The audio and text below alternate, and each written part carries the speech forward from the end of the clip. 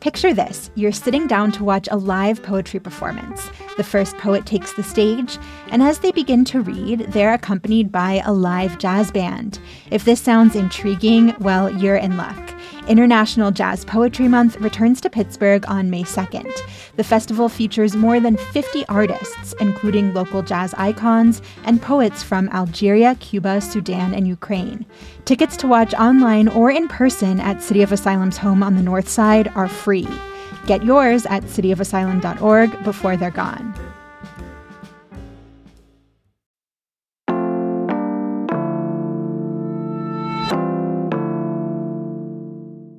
Here's what Pittsburgh is talking about. In Pennsylvania, public school teachers can't legally wear religious garb while working.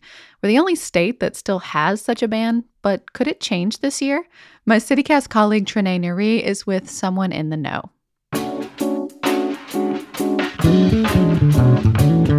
It's Tuesday, February 28th. I'm Megan Harris, and this is CityCast Pittsburgh.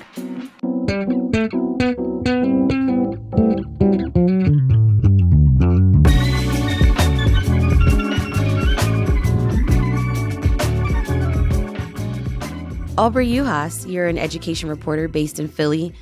First things first, this sounds so ridiculous. What exactly is this ban? Sure. So it's referred to as a Garb ban. And what the law does is it prohibits public school teachers from wearing anything that shows they're a member of a particular faith. About 24 states once had bans like these, but like you said, today Pennsylvania is the only one that still has a law on the books. And you use the word ridiculous to describe the ban, and I think that's a pretty good word choice there. Because I talk to a lot of people who say it feels kind of silly to have this law on the books when it's obvious that it isn't being enforced. If you walk into any public school, odds are you'll see teachers wearing things that violate the law, like a cross or a Star of David or a yarmulke or a hijab. Interesting. Okay, so if a teacher is found to have worn any of those items, what are the consequences? Yeah, so technically they are breaking the law, and if they're violating the ban once, they can be suspended for a year. If they break the law again, they can be permanently disqualified from teaching at that specific school, and there are consequences for school leaders too. The law says if a school director decides not to enforce the ban, they can be found guilty of a misdemeanor and eventually removed from their position. But I want to be clear that throughout my reporting, I didn't come across any recent examples of the law being enforced. And when I asked experts about this, they pointed me to this federal court ruling in 2003 that found Pennsylvania's ban is likely unconstitutional under the First Amendment. Were people worried that teachers would express their religious views onto students? Yeah, so I think that is what people think of right now when they look at this law. But interestingly enough, when I looked back, that really isn't where this law came from. Okay, so where did it come from? Yeah. So it comes way, way back. We're going to go all the way back to 1895. And at that time, one of the dominant facts in American life was anti-Catholicism.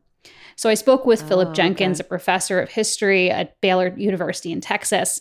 And he told me it was really this mass movement of Protestants called the American Protective Association, or APA, that was the driving force behind this Garb law. And essentially, they were really worried that Catholics were going to take over the country. So they passed all of these laws separating church and state. And it was less of a focus on, separating church and state and more of a focus on just trying to keep Catholics out of institutions. And one of the institutions they were really, really focused on were the public schools. And so Pennsylvania was one of the first states to bar public school teachers from wearing any kind of religious garb, right? Correct. Yeah. Many states didn't pass these laws until the 1920s or the 1930s, until the APA had mostly disappeared and the Ku Klux Klan was kind of leading the anti-Catholic push at that point. But a lot of these later states actually look at Pennsylvania's law and cite it as a model that they're following themselves. So as you mentioned, this law has been on the books for more than a century. Aubrey, have teachers actually lost their jobs because of this? Yeah, well, we don't have a lot of recent examples. We know that over the history of this law, an untold number of teachers have lost their jobs, either because, the law has been presented to them and been enforced, or because they've been aware of the law and felt that as a result, public education wasn't a place for them to be. So we know that teachers have had to choose between their career and their faith. There are documented cases early on of Catholic women, the proposed target of this law, losing their teaching positions. And the law also impacted teachers of other faiths. The first teacher to challenge the law in 1908 was a Mennonite named Lillian Risser. The judge initially ruled in her favor and declared the ban unconstitutional under the state's constitution. But then the higher courts overruled the decision. And then most recently, we can point to this example of a Muslim teacher in the 1980s in Philadelphia who was denied substitute work at 3 separate schools because she wore a hijab. And ultimately, the courts, upheld the law in that case as well. So who's bringing this back up? Who's raising these concerns again? Is it teachers or is it lawmakers? Yeah, so we're having this conversation again because of lawmakers, because there are lawmakers who see this law in the books and say kind of what you said at the top, like, this is ridiculous. We know that, with the First Amendment protections, we have teachers in every school across the country, who are wearing things in line with their faith. So why does Pennsylvania have this archaic law on the books that could potentially be abused, right? So the conversation has been about removing it. And I think as people talk about it and awareness comes up that this has been on the books for such a long time, people are talking about what it has meant over time. And what it has meant is that it's been, sporadically and subjectively enforced. And we've seen teachers of particular faiths at particular points in time lose their livelihood or feel that they didn't have a place in public education because of this policy. Aubrey, you actually talked to a Philly math teacher who's concerned about this law currently. And what did she tell you about her experience? Yeah. So interestingly enough, when I connected with her, she just had this flashback to being a little kid. She was 8 or 9 years old, and her mom was a teacher in Philadelphia public schools. So this was in the early 1990s. And she remembers quite vividly her mom coming home from school one day and telling her and her siblings that she could possibly be losing her job. And her mom was a devout Muslim. She was someone, who wore a hijab and modest dress to school. And what I learned when I looked into this story is that at this point in time, that substitute teacher, this Muslim substitute teacher in Philadelphia public schools had brought this case. It had been upheld.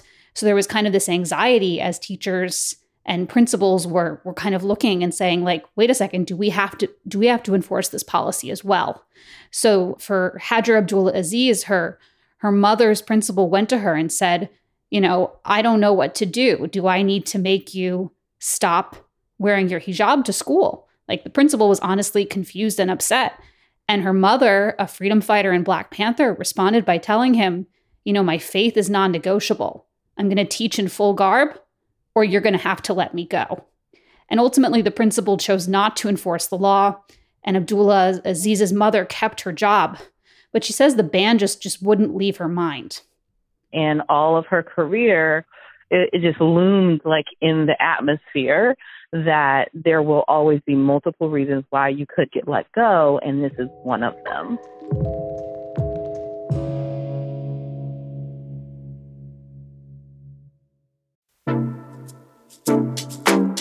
Do you like to dance? Look at beautiful art, eat gourmet snacks, people watch? Well, mark your calendars for Friday, June 7th for one of my favorite parties in Pittsburgh. It's Mattress Factory's 25th garden party. The theme this year is Make Believe, and it's all to celebrate and support the creatives in our community. There's going to be live music, an open bar, an art auction, and probably my favorite, the costume contest. Trust me, I will be judging yins, and so will everyone else there. Be playful, be imaginative, explore your magical realm, because this is a theme party. You want to come dressed to impress. You must be 21 and up to attend, and rest assured, every dollar raised goes directly towards supporting the museum, its art, its education, and all of its community outreach initiatives. Get your tickets now to the 25th Mattress Factory Garden Party. They are in our show notes and online at mattress.org.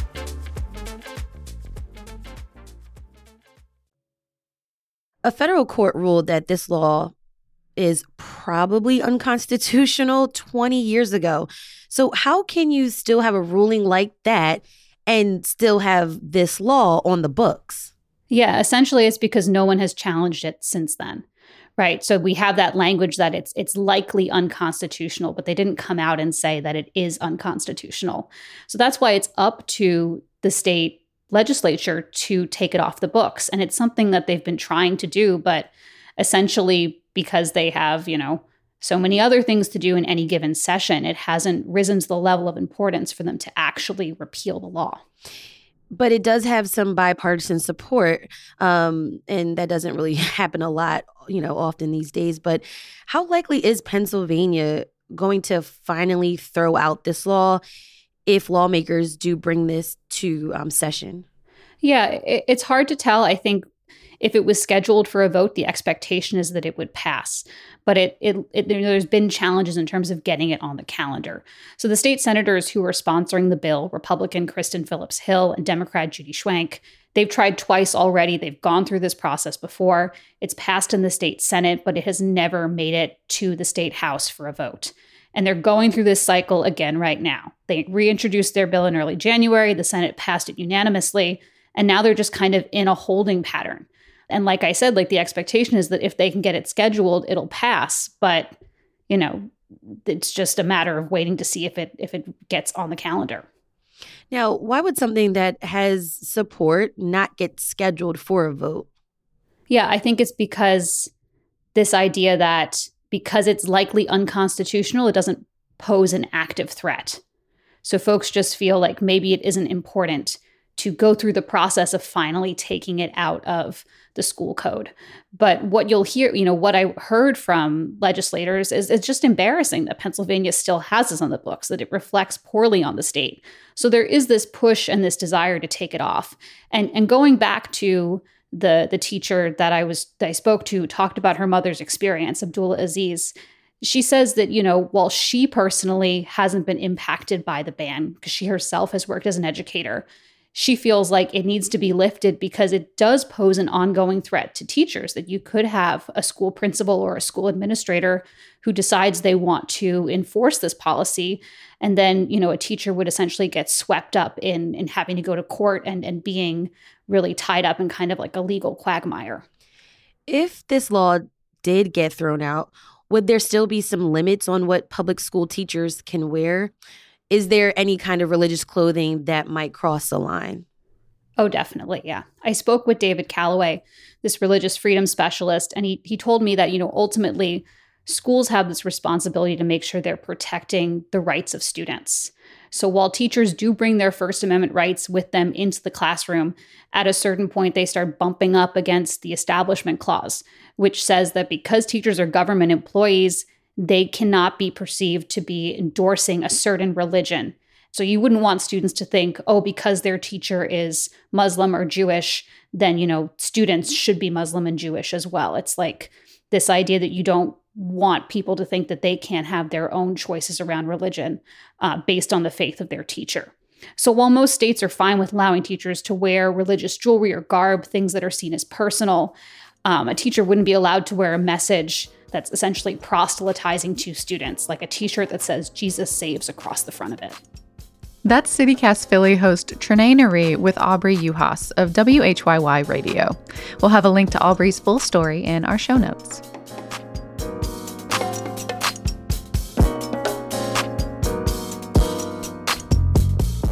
A little more news before you go. Some Pittsburghers are complaining of itchy eyes, stuffed up and runny noses, and coughing. While these might sound like symptoms of seasonal allergies, they're not.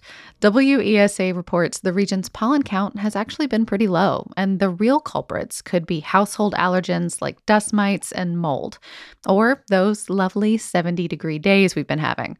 These shifts in temperature like that can trigger non-allergic rhinitis, which feels sort of similar to allergies.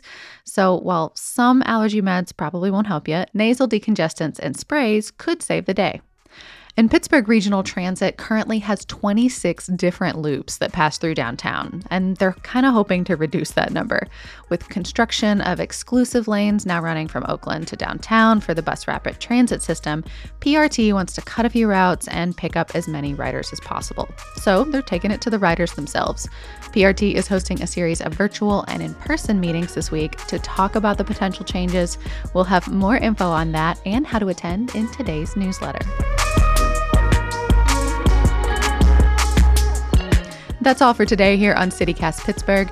If you're liking the show, we hope you'll reach out and let us know. You can leave us a review, you can subscribe to our Hey Pittsburgh newsletter, and you can jump in those DMs. We're at CityCastPGH.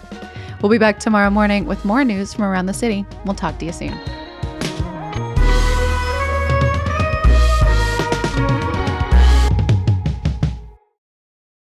Fun.